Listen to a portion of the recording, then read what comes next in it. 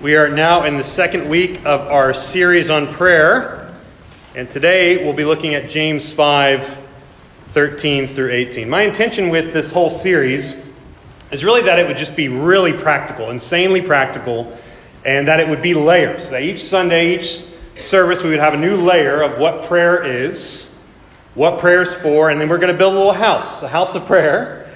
And then at the end of the summer, hopefully you come away and you are blessed. You have been taught how to pray, why to pray, and eventually, hopefully, you come away and you're renewed and excited to pray. That's my prayer. That's my goal with this sermon series. So I hope the Lord would bless that. Before we get into the text, I want to address a really important question. And this is a question that sort of looms heavy over us when we talk about prayer. You've probably heard it, or you've probably even thought it yourself. If God is sovereign, then why pray? Jesus himself in Matthew 6:8, he says, your Father knows what you need before you ask him. And so the logical thing, you say, well, okay, then why do I have to ask? Does prayer really change anything? Does it really do anything? To which we answer, of course. Of course it does. Prayer does not change God, but it does affect history. And the common way we explain this is to say that God ordains both the ends and the means to those ends. There's a theologian, Dr. John Frame. He just said this recently. He said, God ordains prayer as a means to change history. There are things that happen because of prayer and things that do not happen because of no prayer. Now, of course, prayer does not change the eternal plan of God. But within that eternal plan are many plans for means and ends. And so God ordains that crops will grow, but not without water and the sun. He ordains that people will be saved, but ordinarily not without the teaching of the word. And he ordains that we will have everything we truly need, but not without prayer. So is prayer important? You see, God has elected for himself a people, and he's ordained the foolishness of preaching and the gospel, the power of the gospel, as the means to that end. God works through evangelism, and he's ordained missionaries, an average church folk, to go out and to preach the gospel, to go out and tell people the good news. He works through teachers to instruct children. He works through doctors to heal. He works through pilots to get people from one place to the next place. He works through governments to enact his justice. And we could go so forth and so on. And so God uses the means to get to the ends. And so we could just say, it doesn't matter. God commands you to pray. So you should pray, which is true. God does command you to pray. But along with that, we should pray because God has ordained our prayers as the means to enact his holy will. Think about that. If you stop and just think about that, it's really remarkable, isn't it? And then if you reverse the question, it actually makes more sense. If God is not sovereign, why pray at all? You see, that's actually a better question. If God's not in control of everything, then my prayers won't make any difference. You see, I'll just pray, but he can't really do things about... I'm not going to pray for my friend to come to faith because God can't really do anything about it, right? Well, no, wrong. And then if you expand on that, why evangelize? Why become missionaries? Why pray for healing, for nations, for rulers? Why pray for anything if God is powerless to do whatsoever he pleases? Well, it's a silly question now, isn't it? Why pray if God is sovereign? We pray precisely because he's sovereign. You see, if he says, I've elected a certain people for myself, then let the nations be glad. Let missionaries rejoice that they're not wasting their time. If Jesus says, my sheep will hear my voice, then every time I get up here behind the pulpit, I can take joy in knowing that his word will not return void. And that his sheep will come and hear and receive and believe. And if he's ordained prayer as the means by which mountains shall be moved and people shall be healed, and the heavens should be stopped up, then let us pray. We should be people of prayer. Prayer is rooted and established in God's sovereignty, not apart from God's sovereignty. I think about it this way. I've been married now for 11 years. I've known my wife Ashley for longer than that. And at this point, I can kind of read her mind. I know what she's thinking before she says it. I've committed myself to a lifetime of women's studies with one person. And so I know my wife like the back of my hand. I know her very well. But I love to hear her speak her mind. I know she loves me. I love to hear her say it. My kids and I will be sitting there watching TV and they'll go, Daddy, did you just hear what he said? And then they'll repeat exactly what the person just said, which we all heard. And I go, yeah, I did hear that. I love to hear them. I love to hear their mind. I love to hear what's going on in their head. Beloved, God loves to hear you. He loves to comfort His children. He loves to wipe away tears. He loves to hold you intimately in prayer. When I was starting this, I talked with someone and they said, my problem is when I pray at night and I fall asleep in prayer. And I said, but isn't it lovely when you hold a baby and they fall asleep when you're talking to them? And I think sometimes God likes to hold us as we fall asleep in prayer. We're His children. He loves us. And so prayer does not change God, thanks be, but it does change us. And it does really change and affect history. Well, our text today is all about this. It's all about the power of righteous prayer and the fact that prayer actually does something. 3 points from the text here in James today. The first point is this: we should pray and then we should sing. We should pray and sing. The second point is, what is God's response to our prayer? And thirdly, the power of righteous prayer availeth much. So let's read the text and then no surprise, we're going to pray. James 5:13 through 18. Is anyone among you suffering? Let him pray. Is anyone cheerful? Let him sing praise. Is anyone among you sick? Let him call for the elders of the church and let them pray over him, anointing him with oil in the name of the Lord. And the prayer of faith will save the one who is sick, and the Lord will raise him up. And if he has committed sins, he will be forgiven. Therefore, confess your sins to one another and pray for one another that you may be healed. The prayer of a righteous person has great power as it is working. Elijah was a man with a nature like ours, and he prayed fervently that it might not rain. And for 3 years and 6 months, it did not rain on the earth. Then he prayed again, and heaven gave rain, and the earth bore its fruit. Jesus, would you teach us to pray? Would you teach us to pray? We don't know how. We don't do it. We pray wrongly too many times, Lord. Too many times we pray weakly. We pray with a lack of boldness, with a lack of fervency, and so we need you to teach us. Lord, would you make this text come alive today? Would you help us to see something new about prayer that we didn't know before, that we might worship you and pray to you rightly? Jesus, we love you. We pray this in your name. Amen. Now, if we start here, we're looking at verses 13 through 14. This is extremely practical advice, right? That's my intention. I want this to be practical advice for your prayer life. And James says, if you're suffering, you should pray. If you're cheerful, you should sing praises.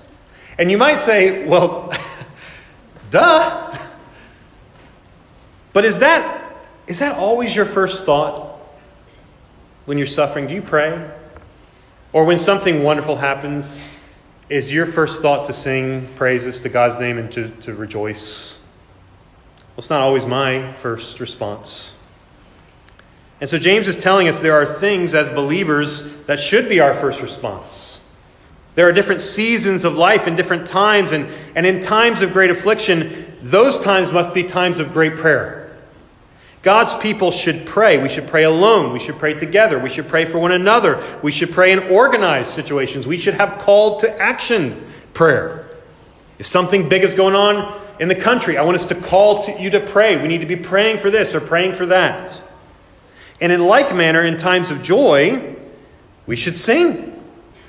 We should sing alone. We should sing together. We should sing to one another. We should have organized times of prayer. Once something we used to do and we need to do again, we did a hymn sing. And we need to get together and just have times of praying and singing. Paul says in Ephesians 5:19 that we should address one another in psalms and hymns and spiritual songs, singing and making melody to the Lord with our heart. You see, singing is a gospel ordinance. It's a command. Good singing, bad singing, young and old singing, make a joyful noise singing. I've quoted it before, but it's so good. Martin Luther said, "When I cannot pray, I always sing." And really the beauty of what James says here is that we could reverse it, couldn't we? Is anyone among you suffering? Let him sing. Let him sing. Is anyone cheerful? Let them pray. Different seasons of life and different emotions, they call for prayer and praise and coming before the sovereign God in worship. And then we have this interesting little part in verse 14. Is anyone among you sick? Let him call for the elders of the church and let them pray over him, anointing him with oil in the name of the Lord. Now that, again, practical advice, strangely enough, rarely utilized. And the hesitancy of people in our day and age to actually ask for help is really astonishing. You should seek prayer from the leadership of the church. That's what we're here for. It's our duty as elders to pray for you, to pray over you, to come to you and minister to you and to love you.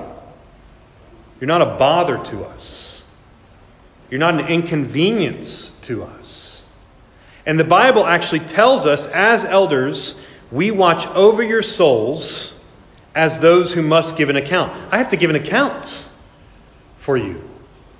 And so I need to know about you. I need to know what I can be praying about. We want to come to you. We want to love you. So call us and let us pray for you. The last bit here, a little about the anointing oil, is a little bit confusing. And I kind of did a deep dive on this. I read a whole bunch of different commentators, what's going on with the oil. Everyone takes it in different ways. I mean, there's like 4 or 5 different ways you could take it. But the important thing to note is that it's the prayer that's linked to the saving of the sick person, right? It's the prayer that is ascribed to the healing, not the oil, but to God. It's the prayer of faith prayed through the power of Christ that will save the sick. So you don't need to read that. People have this tendency, they read parts like that in the Bible, and then they make entire doctrines about it. They go, we got to go buy oil. No, we don't need to start buying oil. The oil is not magical. It's not an essential oil miracle that's happening here. It's probably olive oil. It's probably just olive oil. It's the prayer. It's the prayer that is prayed, and it's the power of God that heals. Which leads to our next point. What is God's response to the prayer? What is God's response? How will He respond to us when we pray in faith? Verse 15 through 16. And the prayer of faith will save the one who is sick, and the Lord will raise him up. And if he's committed sins, he will be forgiven. Therefore, confess your sins to one another and pray for one another that you may be healed. In the court of Alexander the Great was a philosopher, and he was a philosopher of some ability. He was very wise and smart, but he had no money. So he was a poor philosopher. We have plenty of those in our day and age, I believe. And he asked Alexander the Great for financial help. And Alexander said, I want you to go to the treasury and take out whatever you need. And so the man requested an amount equal to our day and age $50,000. And the treasurer refused. He said, I need to verify this amount before I just give you $50,000. And so he goes to Alexander and he asks him this thing, and the ruler replies, pay the money at once. This philosopher has done me a singular honor. By the largeness of his request, he has shown me that he understood both my wealth and my generosity. Listen again, the prayer of faith will save the one who's sick, and the Lord will raise him up. I wonder sometimes, what's the largeness of our requests before God? Right before chapter 5, James says this in chapter 4, 2 through 3, you do not have because you do not ask. And you ask and do not receive because you ask wrongly to spend it upon your passions. And so he gives us a little format here. What is the prayer of faith? We want to ask rightly. What is the prayer of faith that's being offered here? I see a few hallmarks of it here. The first one is this. It's a prayer prayed based upon the largeness of God's generosity. You see, it's actually a prayer based on how big God is, how big He is sovereign. He owns the cattle on 1,000 hills. He can give us whatever we ask. And too many times, you pray and you pray something like this. Hey God, I'm so sorry to bother you. And God, if you're able, and I'm sorry to even ask this, I know I'm being an inconvenience. And if you can, would you heal my cat?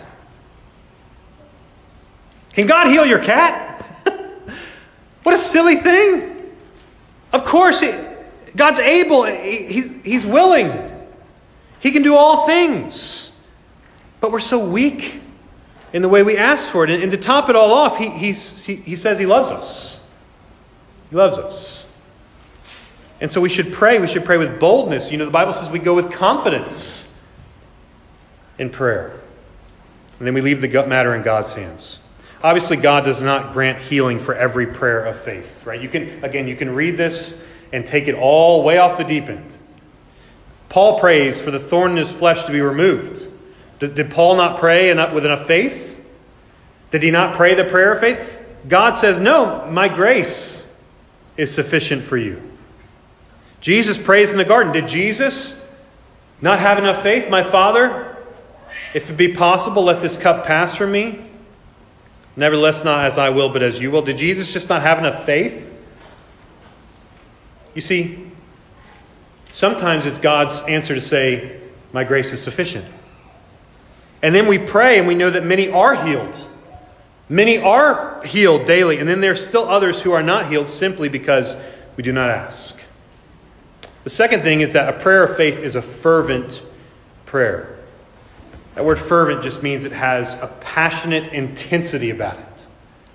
In times of illness or sorrow, you don't come cold. You don't come emotionless. If your child is sick or hurting, Lord, could you heal my child? You come with intensity. You're desperate for God to hear your prayer. Are we chosen people of God or the frozen people of God?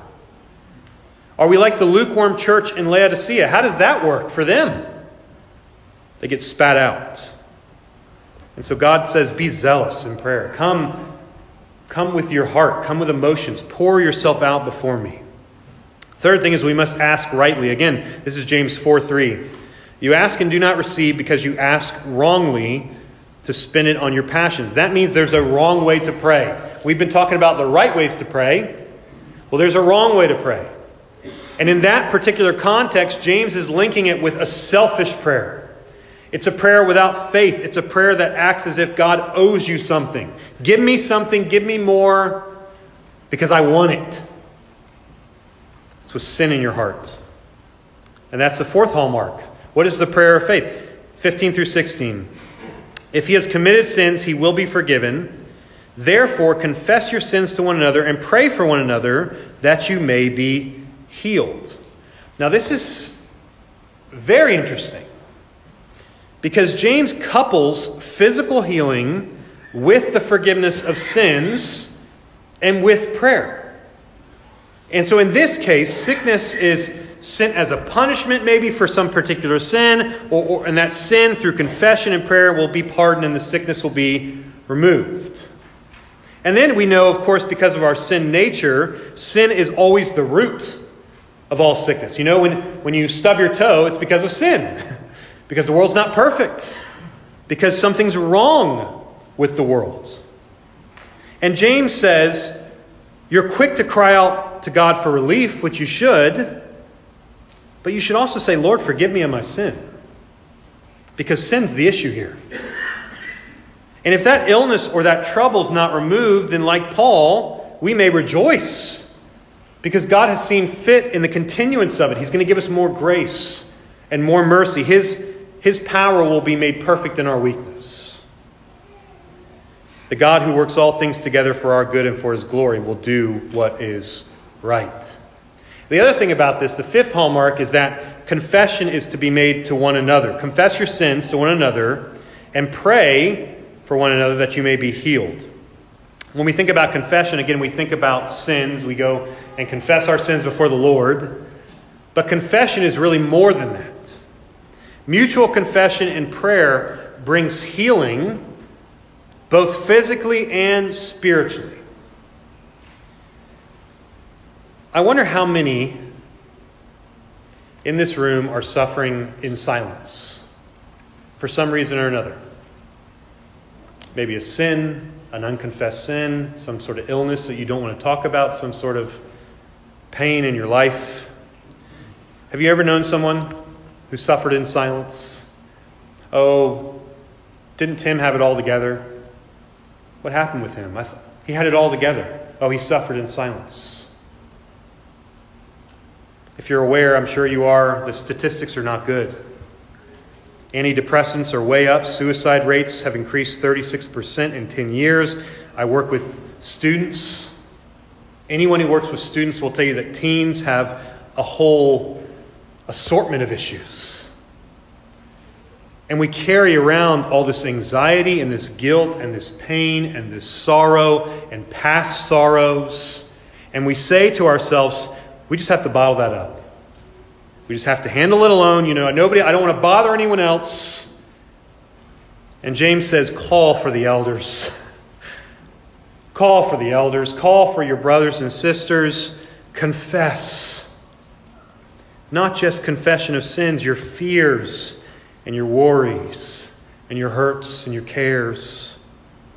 You see, sin hates that. Sin demands you to isolate. Sin says, no. You don't need anyone else. You got this. You can handle this. And Satan wants nothing more than to isolate you in your own little head, in your own little house, and say, you have to, nobody cares.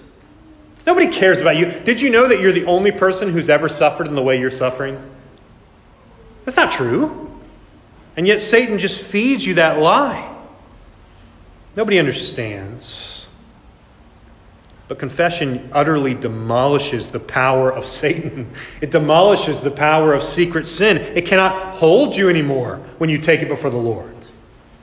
It destroys shame and guilt. It washes you clean in the precious blood of Christ. When you confess to someone, it's a weight that's lifted off your shoulders. And it doesn't have to be detailed.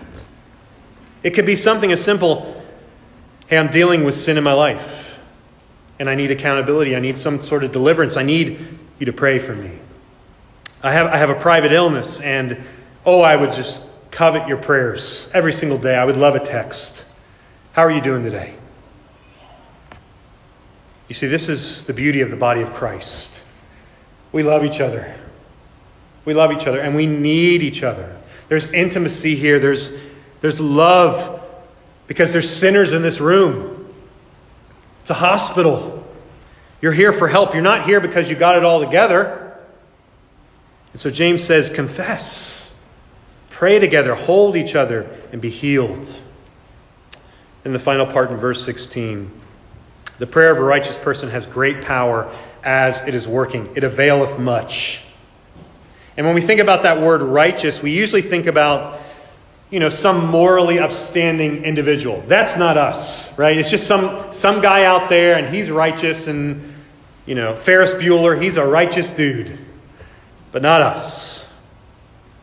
Is that what James is saying here? Prayer is only for those moral do-gooders? You see, if that's the case, we're in trouble. Because the Bible says there are none righteous. No, not one. But you see, Jesus didn't come into the world to make bad people good. He came to make dead men and women alive. And the resurrection business is booming. You see, that's the problem. When you come to church and you think it's just about, I'll be better morally and I'll just be an upstanding citizen. That's not what Jesus came to. He came to make you alive in Him. He came to change you from the inside out. And so this is righteousness in the gospel sense. These are people who love the Lord. These are people who do not approve of iniquity. They hate the sin in their heart. Psalm 66, it was what we read for our call to worship. 66:18. David says, "If I had regarded iniquity in my heart, the Lord would not hear my prayer." And so effective prayer is offered by righteous individuals who are righteously hidden in Christ. If you recognize that the grounds of your righteousness now sits in heaven, this is your prayer. Jesus Christ alone. And as you walk with him, it's your personal walk, and it's a consistent walk in righteousness that is found in him alone. That's the righteous prayer of faith. So it's prayed with fervency. It's prayed with faith in God. He's going to actually do it. He's going to hear me. He's going to accomplish it. And it's prayed based on the righteousness you possess through faith in Jesus Christ. Romans 3:22.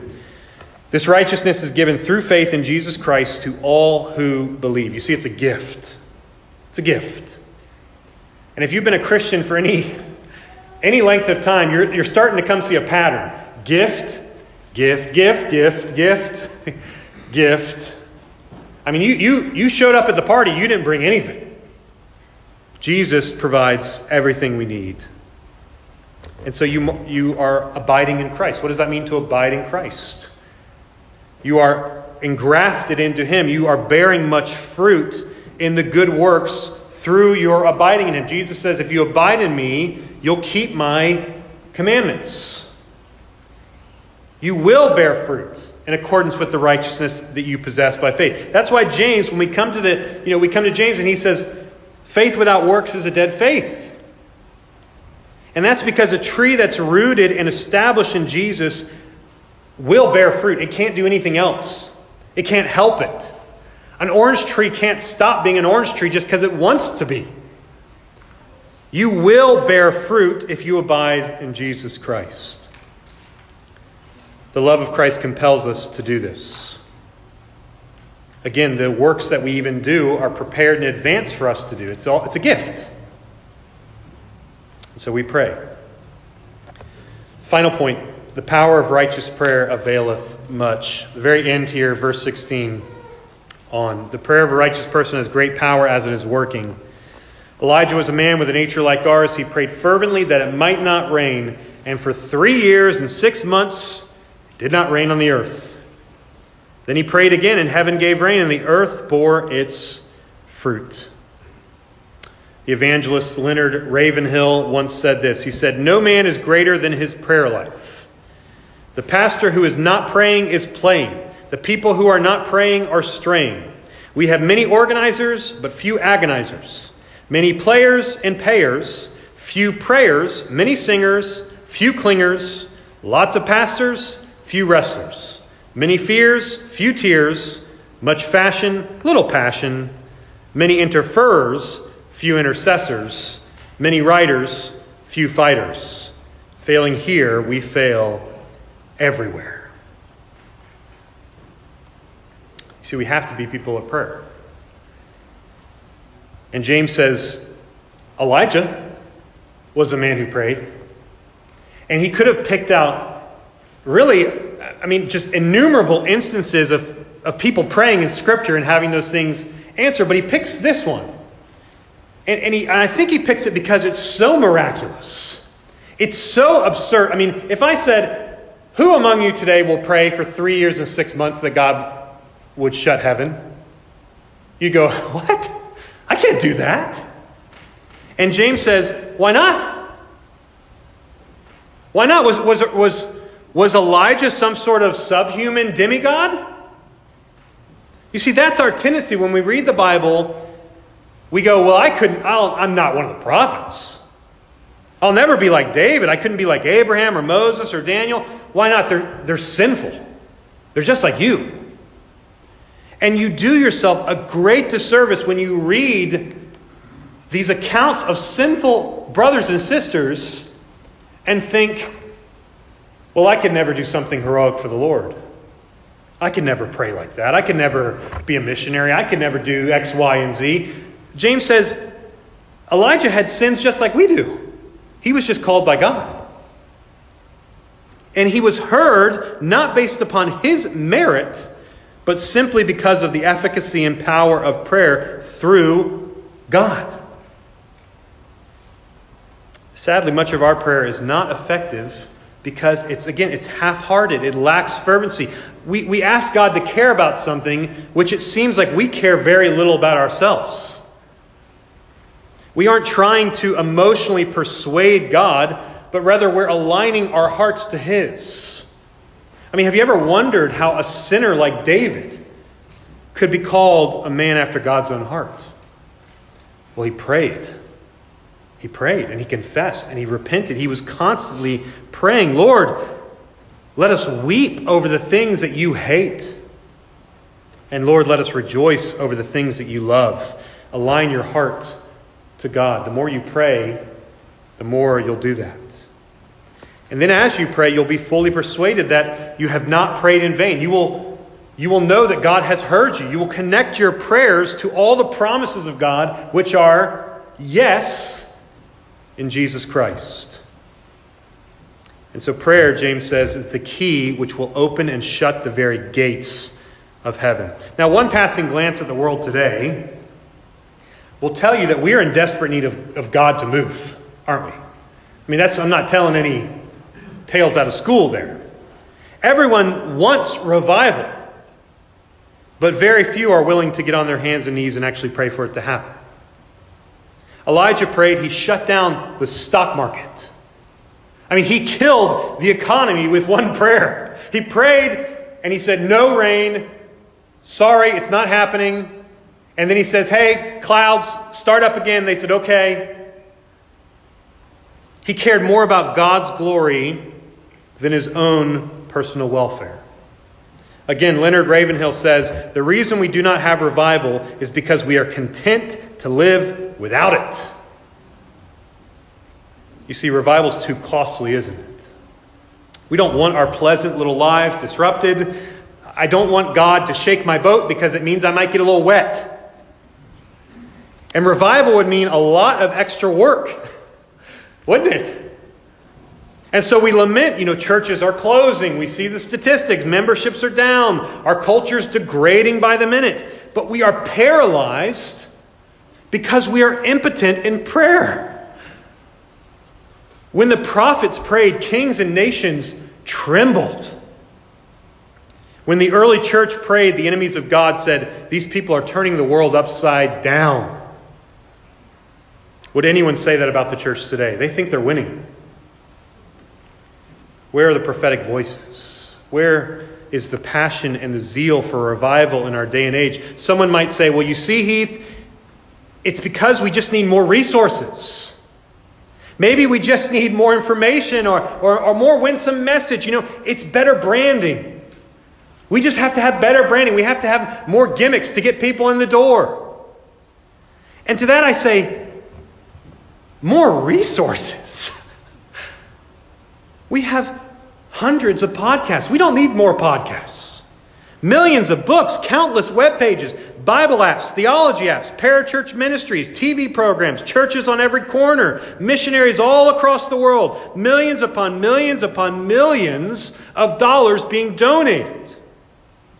And the world's falling apart. Our culture is falling apart. More information. Beloved, what more can he say to you than to you he hath said? To you who for refuge to Jesus have fled. There is no more information because you don't need more information. You have everything you need right here. And you say a better message. There is no better message than the gospel of Jesus Christ. There's no kinder Savior that will ever be found than Jesus Christ our Lord. Branding? No, what we need is men and women who will pray. We need men of faith who will preach and teach the gospel with clarity and boldness. We need women who get on their knees and petition the Almighty God of heaven and earth for this generation. That is what will change the world. That will bring revival about. We say, Lord, teach us to pray. If you came to me and you said, Heath, I've decided that for this whole month, instead of tithing, I'm going to spend every minute for every dollar I would have given in prayer, I would say, deacons, stop passing the plate. Because I would be more appreciative of that than $300 million. $300 million or 300 righteous men and women praying, I'll take the prayers. Thank you very much. They will do more good. Which would you choose? You see, I'd rather be mighty in prayer before God than the mightiest of preachers before men, because me and God alone are the majority. One such man like this was a wonderful pastor named Dr. Edward Payson, and he was known as Praying Payson. He was a pastor in Portland, Maine, nearly 200 years ago. In 1806, just a few years after the Declaration of Independence, America was devastated by severe depression. And this was such a dark period in Dr. Payson's life. He records it in his diary. He writes, "Business has stagnated. Many are failing. Hundreds have been thrown out of employment. They are destitute. I tremble for my poor country. I fear our sins have helped call down judgment upon us. Others who have no God, they have lost their reason. They worry incessantly and are apparently dying of broken hearts." Does this sound like us today? Dr. Payson lived his life penniless during those hard times. And yet, despite all this, every single day, through humility and fervent prayer, he said, "Lord, revival. Send revival. Send us revival." He testifies, he writes, "In the evening I was favored with such great prayer and fervency in prayer. It seemed as if God would deny me nothing. I wrestled for multitudes of souls, and I could not help hoping there would be revival. And within days, Praying Payson saw his prayer answered. Fresh revival swept over his penniless congregation." After his death, they went to his room, and they found 4 grooves on his floor, 2 for his knees and 2 for his hands, where he had worn away in prayer. Don't you want that? Have you ever known someone like that? When they start to pray, time stops. And you know there's been a paradigm shift. There's been a cosmic shift in reality where heaven has opened up and it's them and God, and you're there and you're watching it happen. Does prayer change things? It changes everything. It changes everything. And how much more should we who have been buried with Christ and raised with him in newness of life, how much more should we approach that throne daily with confidence? Lord, teach us to pray.